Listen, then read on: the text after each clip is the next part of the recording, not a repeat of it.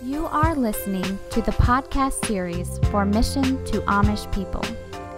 Mission to Amish People is a Christian ministry with a threefold purpose of evangelizing and discipling Amish and former Amish, helping Amish people who leave their communities by helping them transition into the English world, and by presenting the ministry to churches nationwide.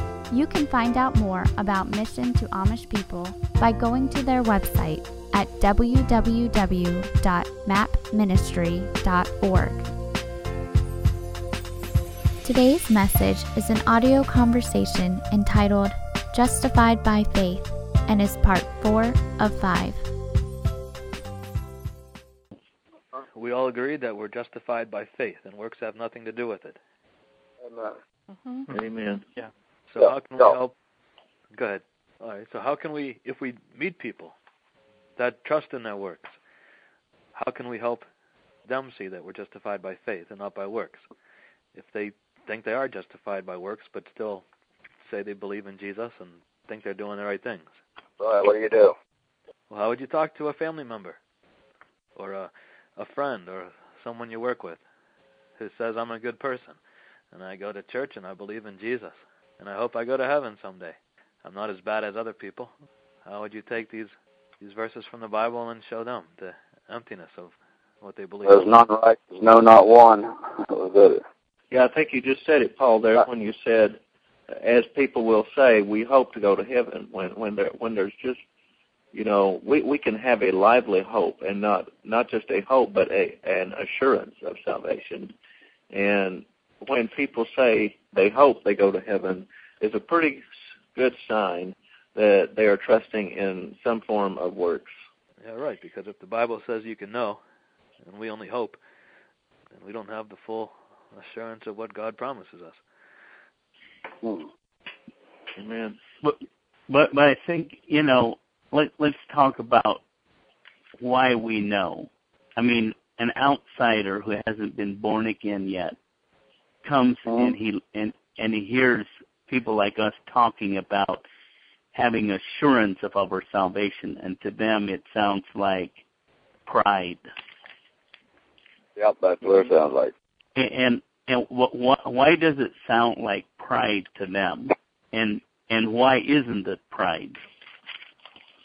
Well, they look at the Pharisee and Publican, and they say that we're talking like a Pharisee. With a certain person I had talked to, he talks like I would be the Pharisee, and they'd be talking down on the publican. Well, you've done so great that you got yourself saved. You're farther ahead of the game than I am. I was trying to say it's not me that I'm not taking any of the credit for it. I'm giving the credit to Jesus. He did it all, and I don't think he understood it though, or wasn't able to explain it right. Yeah, if we were boasting in ourselves, it would be arrogant and foolish. But we can, like Paul said, boast in Christ. And if he's perfect and he's the unblemished lamb that could pay the price, then it's foolish to even discuss ourselves as worthy of it. Can do it, and he did do it. And if our confidence and hope is in him, we don't have any reason to doubt. That's it. Amen. Well, I think it goes right back to the Pharisee and the publican.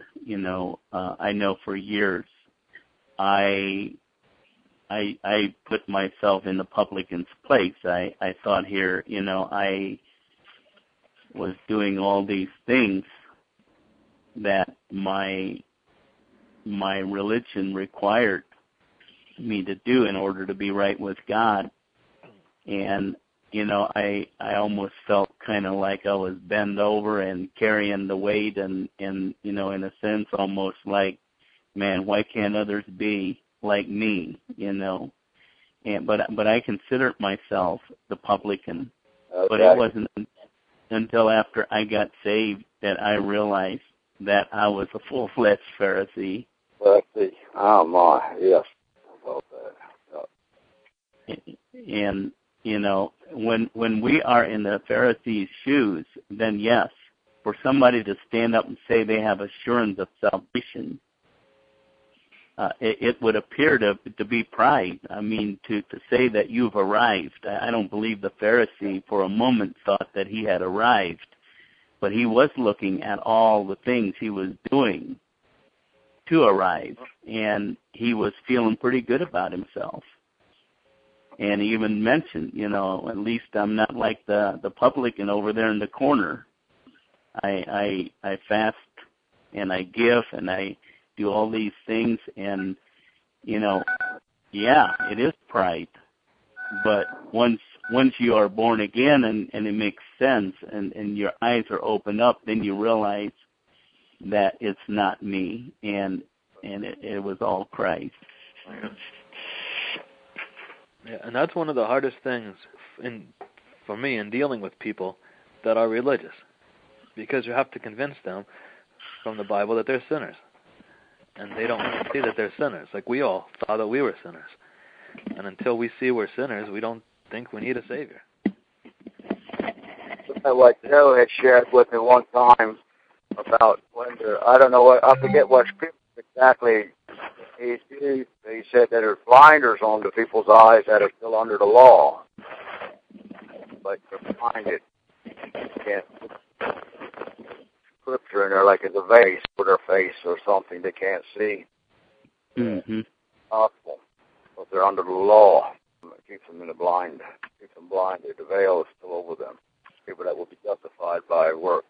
Right, and sometimes they try to work and they don't have peace, so they try even harder. And they think if they pray more, or read the Bible more, or try to be more kind to people, that will work. And none of it ever works until we realize we play 0% in salvation, in being again, just like we had no role in being born of the flesh. Well, Paul, can we come back there to Galatians chapter 3? We were talking earlier about,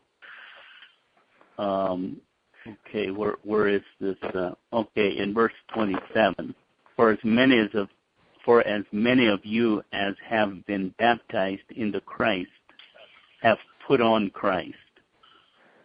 I think that the next verse explains verse 27 very clearly. There is neither Jew nor Greek. There is neither bond nor free. There is neither male nor female. For you are all, and here we see that again, all one in Christ Jesus. It's that picture of being immersed as one into Christ.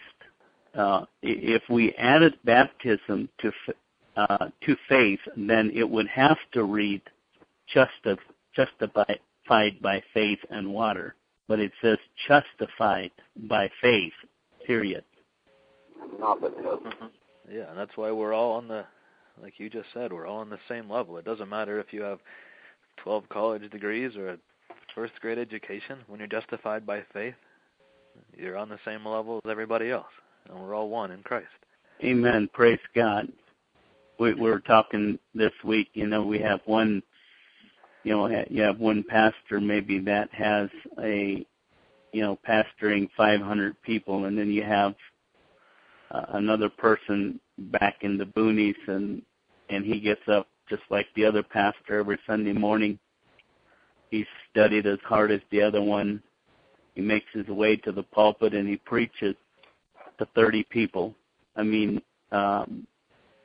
there again, I think we're all the body of Christ, whether we pastor a large group, a small group, whether we pick up the dirt, whatever we do in Christ, we are one and we're equal. Yeah, this is Arlen again. I got cut off earlier, but we went.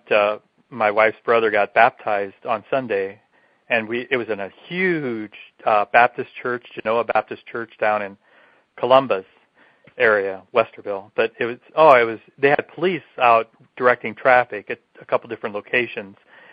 And the thing that struck me is everything was perfect as far as, the order of service and everything.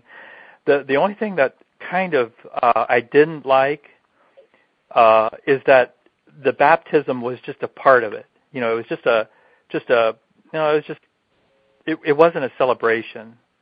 Oh. That kind of struck me. The fact that they've got everything together, but they didn't make the baptism a celebration or like a real.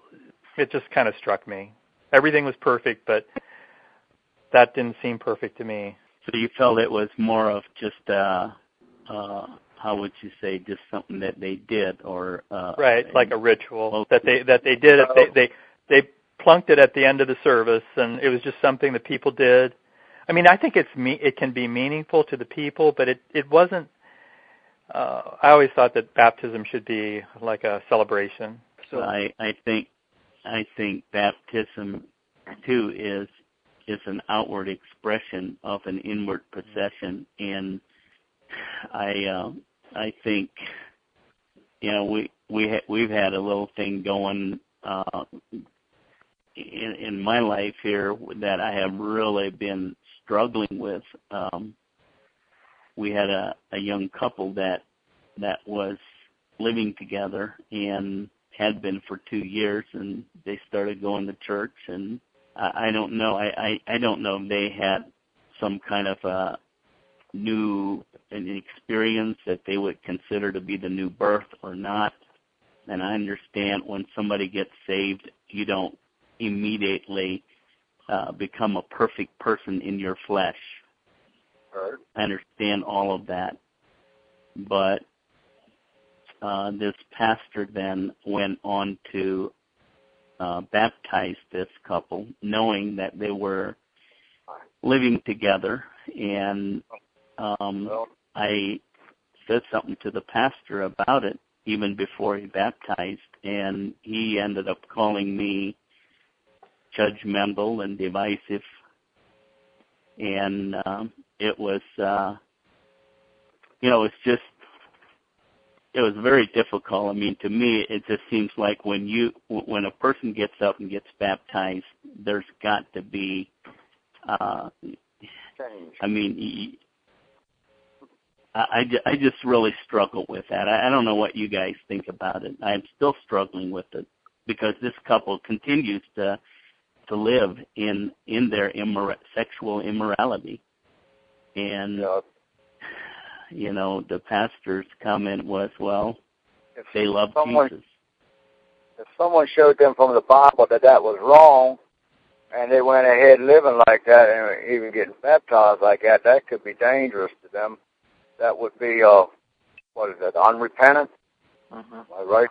Saying that could be not being repentant of past sins or something.